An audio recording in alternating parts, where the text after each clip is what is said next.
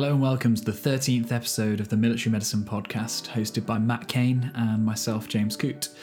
In this episode, we interview Professor Trish Greenhalgh from Oxford University, who is a world leader in translational medicine. Prof Trish gives us a fascinating insight into her work in implementing telemedicine in the Outer Hebrides, a case study of a failed wearables intervention, and the framework she's developed from her experiences for implementing technology projects in health and social care. Prof Trish is a GP by background and loves open water swimming and many other sports in her spare time, sharing with us that her mantra is that weekends are for sport. She must be pretty good, as apparently she first met her husband when she was overtaking him at the World Triathlon Championships. Without further ado, let's launch into the episode. Thanks ever so much for joining us, Prof Greenhalgh. We kick off the podcast with 5 quick-fire questions that you're only allowed to answer with a single word or phrase. Then we'll come back to some of these topics later in the podcast. So you ready? Yep. Brilliant. So first up, I'm creating a new healthcare technology that I think is going to change the world. Why is it most likely to fail? Healthcare technology is most likely to fail because clinicians won't use it. Okay. If you were queen for the day, what one change would you make to the NHS to improve the way it used technology? A large injection of money. Has technology been a net force for good or for bad in healthcare so far? Net good, I think. But I say that cautiously. If you had to start a healthcare startup today, which area would you start it in? Self-tracking. And finally, if you had to suggest one bit of further reading or listening or watching for our listeners, what would it be? There's a book by Paul Durish and Genevieve Bell called Divining a Digital Future. Paul Durish is a computer scientist and Genevieve Bell is an anthropologist, and it's about the cultural dimension of adoption of technologies. I think there's a whole chapter on sheds, for example. It's just great. Brilliant. Thank you. Very good answers. So this podcast focuses on innovations relevant particularly to military medicine, and in past episodes we've covered all sorts of shiny technologies including wearables, apps, AI and mixed reality, amongst many others. What we know though is that no matter how impressive the technology is, implementation is really tricky. And given that, which areas does technology have the biggest opportunity to make an impact in patient care? Well, I think that's a huge question. Where I've been working recently is in video technology for remote consultations. So, for example, my team were contracted by the Scottish Government to look at a Scotland-wide project to introduce the option of having a healthcare consultation via video, particularly for patients who are living in very remote areas. On the Scottish Islands, for example, I went out to the Outer Hebrides, absolutely beautiful place, but it's very, very far away from anywhere.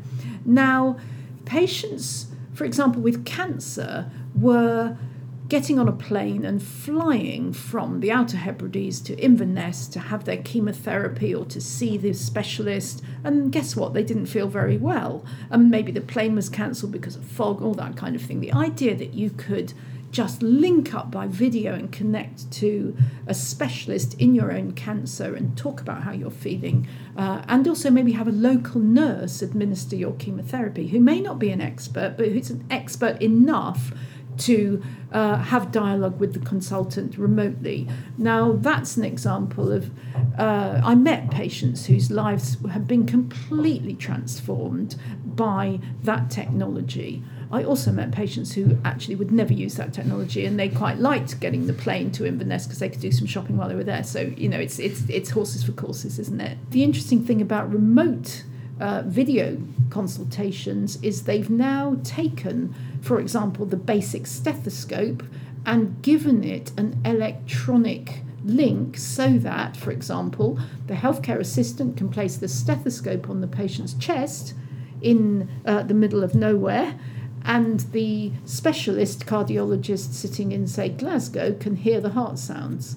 So the old-fashioned technologies have been brought into the digital age in really interesting ways. I also saw a camera that the ENT surgeons use to look down your throat and look at your vocal cords. And again, the ENT surgeon can be hundreds of miles away, so long as you've got someone who's just been taught to position it right. So I think these kind of remote gadgets are allowing us to practice traditional medicine, but without the constraints of distance. So we're going to focus in a little bit on the implementation side of things now. So why is implementing technology so difficult in the healthcare setting? Well, I've alluded to that in a previous question, that an organisation adopting a technology requires strategic level decisions. It needs multiple people to buy into the technology. So that's one thing. I think another issue with implementation, and this is something I'm getting more interested in the more I do it, is the idea that implementing anything requires someone to be in charge of it, and it requires it to be made into a project with goals, with milestones, and all that kind of thing.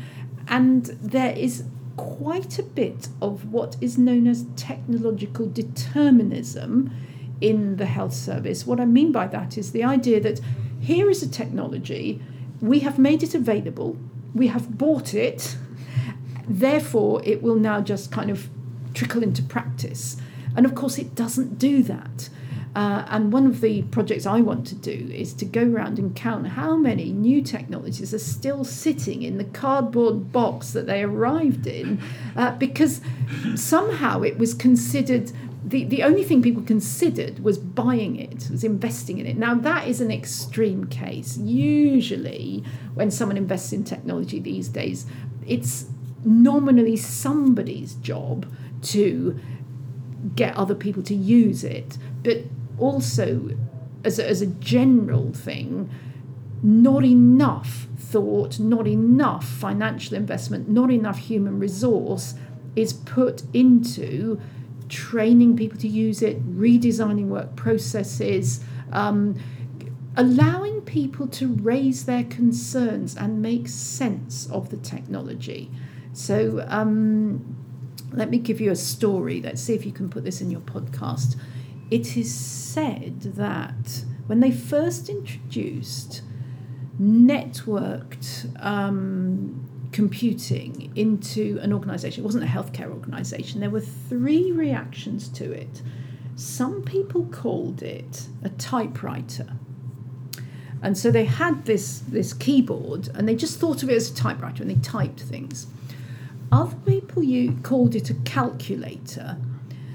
But the ones that really made the most of that technology was the ones who called it a terminal. Because the people who called it a terminal got the fact that it connected them to other people in the organisation. And those were the people who could think about intranets and, linking in different ways. The people who called it a typewriter, of course, were still using it like a typewriter. So it's those kind of conceptual changes. And when you introduce a technology in an organisation, you have to give people the scope and the opportunity to reframe what they're doing with that technology. And what do you think is the best recent example of successfully implementing a healthcare technology? I'm aware you've done a lot of case studies and things. What example would you give? Success. I think there has been quite a lot of success up in the Scottish Highlands with video technology.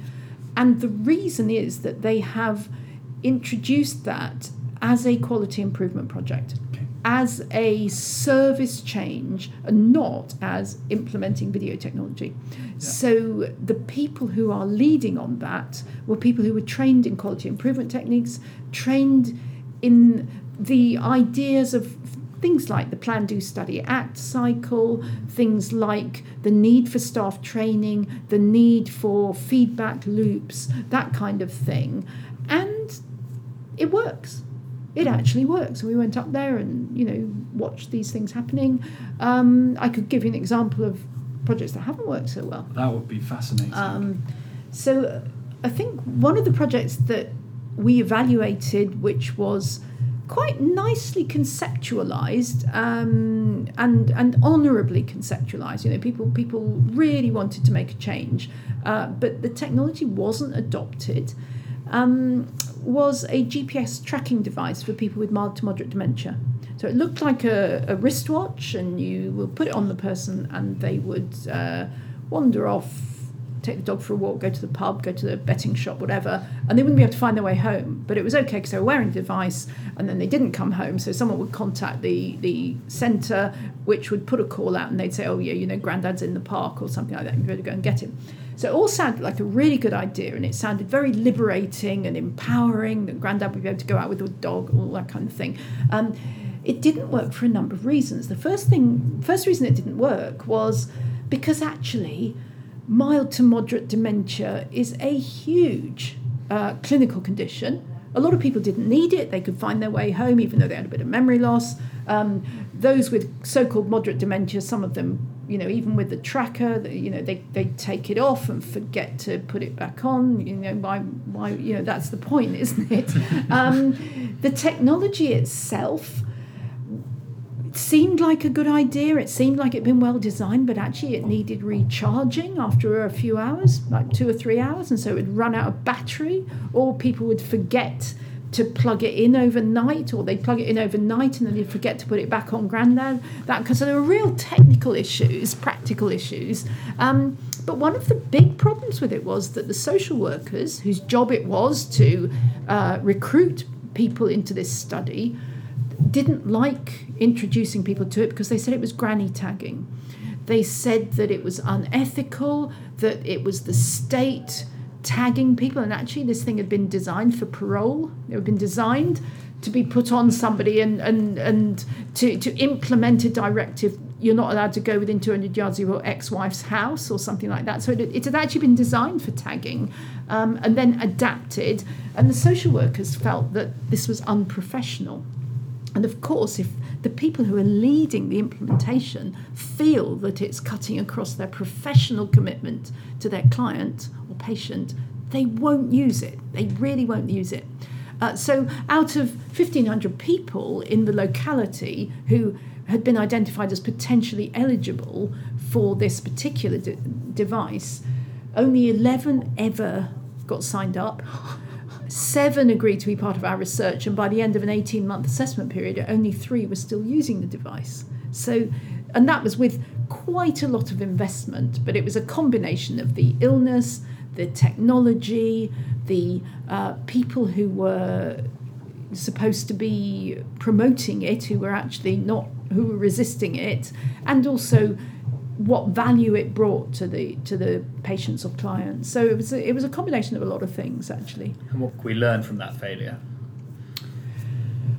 I think we can learn that the idea for a technology is not a good enough proposition to actually fund an implementation program. I think we've developed something called the NAS framework, actually, which looks at the non-adoption and abandonment of technologies and also barriers to scale up, spread and sustainability. And in the NAS framework, we talk about 7 domains. We talk about the illness or condition, we talk about the technology, we talk about the value proposition, both supply side and demand side.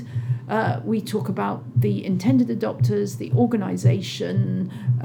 We talk about wider issues like regulatory issues, for example, political issues, economic issues. And then we also talk about change over time. So something that seems as if you've kind of solved all those things initially, you might find that 6 months later, all sorts of issues have come up. So there's sort of emergent complexity over time. So all those things are complex, and the NAS framework, which if you put my surname into Google and NAS with 3 S's, you'll get some stuff out. Brilliant. Now focusing a little bit on early stage ideas, a lot of our listeners might have tried to implement their own innovations, perhaps succeeded, perhaps failed, or might be thinking about having a crack at a project or startup. So we're going to ask, what first piece of practical advice would you give them? Perhaps that might be looking at the NAS framework. What would be your first bit of advice to them? The first bit of advice I would give to someone who is developing a technological innovation is read about other people who have developed similar devices or innovations and read stories, actually. Read rich case studies of what happened. And actually, in somewhere like the Harvard Business Review or in a lot of the kind of tech journals, you get stories of what happened. And I think there is a tendency for people who are geeky and good at code and good at that kind of thing to think in a very algorithmic way about how things are going to unfold. But actually the adoption of technologies by people and in organizations is a social process. And that social process is often captured through narrative, through stories. And yes, with the NAST framework, really all that is a way of telling a story about a complex thing that happened with developing a technology. That's all it is. And we've told quite a few good stories with the NAST framework. I mean, I explained the cognitive impairment GPS tracker, but we've told a lot of stories. And I think to learn from stories is really, really important, because otherwise you'll just be completely seduced by this technology. You'll think it's just bound to have the effect. I think there's a kind of the linear prediction that my technology will have the effect I'm thinking of, but it doesn't work like that. So look at the stories. And following on from that, obviously one reason implementation sometimes is challenging for innovations is that not all innovations are good ideas. Some of them are bad ideas. How could someone who's starting a project as quickly as possible work out whether their innovation is a good or a bad thing? I suppose it depends on the innovation, doesn't it? Because I think an awful lot of people who develop innovations have already done quite a lot of background work. So I wouldn't even start developing innovation, for example, without talking to people with a particular condition. If it's a surgical thing, you'd talk to your fellow surgeons, you'd probably talk to other professionals, and that all feeds into the design. So I think the idea that there is somebody with a technology that's already been designed who needs a bit of advice, they could probably give me quite a lot of advice because they've got a lot of content knowledge and they've almost certainly got quite a lot of input already. Where people go wrong, I think, is that they understand about individuals. They for example, co-design is something that is often done at an individual level. So I'd show you, for example, a portal or a dashboard and say, well, could you use this and how might I change it? But actually the co-design that needs to be done is often the co-design of the process, of the organisational routine of, now hang on a minute, where's this patient going to come from that I'm going to be consulting via video? So how is the patient going to get into a virtual waiting room? Oh, I might need to actually develop a virtual waiting room, that kind of thing. So it's not the technology itself and the individual use of it, it's all the kind of routines around it that people forget to look at because they're not so obvious. And for a while now, one of the buzzwords in technology has been machine learning, and it's starting to make an appearance in healthcare. What are your thoughts on the increasing hype surrounding the use of machine learning in healthcare? I'm actually very interested in machine learning, and one of the examples is in digital X-ray reading. So, for example, mammograms. So what you've got, and there'll be people listening to this who know a lot more about it than me, but my understanding is that at the moment, you have a screening mammogram and 2 humans look at it, and they're usually pretty good, but even pretty good isn't perfect. So guess what? You can train an artificial intelligence application to look, and they do pretty well. The thing that the machine doesn't do is all the human stuff. We may well have a machine learning algorithm that would read the mammograms better than the human. And does that mean that it's going to put the radiologist out of business? And I would say no, tomorrow's radiologist is not going to be a robot. But tomorrow's radiologist is going to be a different kind of human. It's going to be a human that can work in partnership with the machine. And that, I think, is quite interesting. That we will not be put out of our jobs because there is so much more work to do. Digital pathology, another example, looking at biopsies, histopathology. When I trained as a doctor, which began about 40 years ago, you'd look down the microscope slide and say, that's prostate cancer. You don't do that anymore. Is that if you're a prostate cancer histopathologist, you then do all these immunohistochemical stainings and you can get all these subdivisions of prostate cancer. And there are some people who specialise entirely on nothing but prostate biopsies, query cancer. So it's not just cancer or not cancer. There's probably hundreds of different kinds. Now, all that means there's going to be enough work for every histopathologist who we can possibly train, plus as many, machine learning algorithms as we can develop. So it's not going to make humans redundant, but the human specialist is going to have to be able to interact with the machine. And that's the bit that people haven't quite got their heads around. They just think this is going to push them out of a job. Well, I've never seen a non-busy histopathologist, and yet there's plenty of technology around. So, thinking about in military, wider healthcare areas, how can leaders facilitate innovation? One of the things that the literature shows is that in order to innovate, you need a degree of autonomy.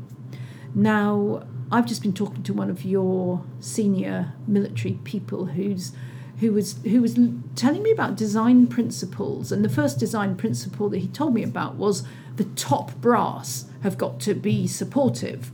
And I thought, gosh, this is going to be quite hierarchical. But actually what he was saying was that the top brass have got to recognise that innovation is important.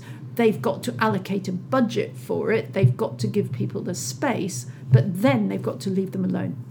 So this is not something you can do through command and control, but actually the top management, the conventional leaders, if you like, have got to be able to create that space. And a lot of it is about finding the money and the time and saying, yes, you can get on with it.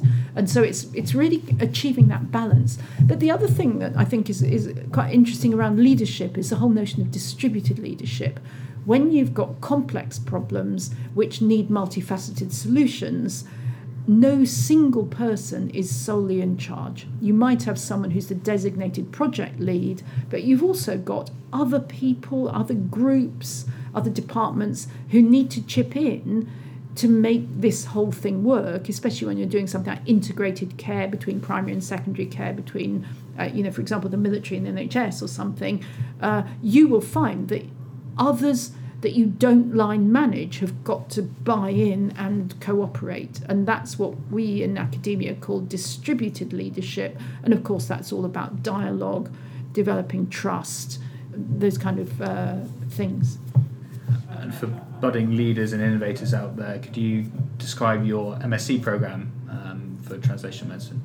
Yeah, we've just developed a master's program in what we call translational health science. It might be called the social science of innovation, but we've got intensive 1-week modules. There's one on technology, there's one on behaviour change, there's one on economics and regulation, there's one on translational science and global health, so taking innovations from one country and perhaps using them in a very different setting.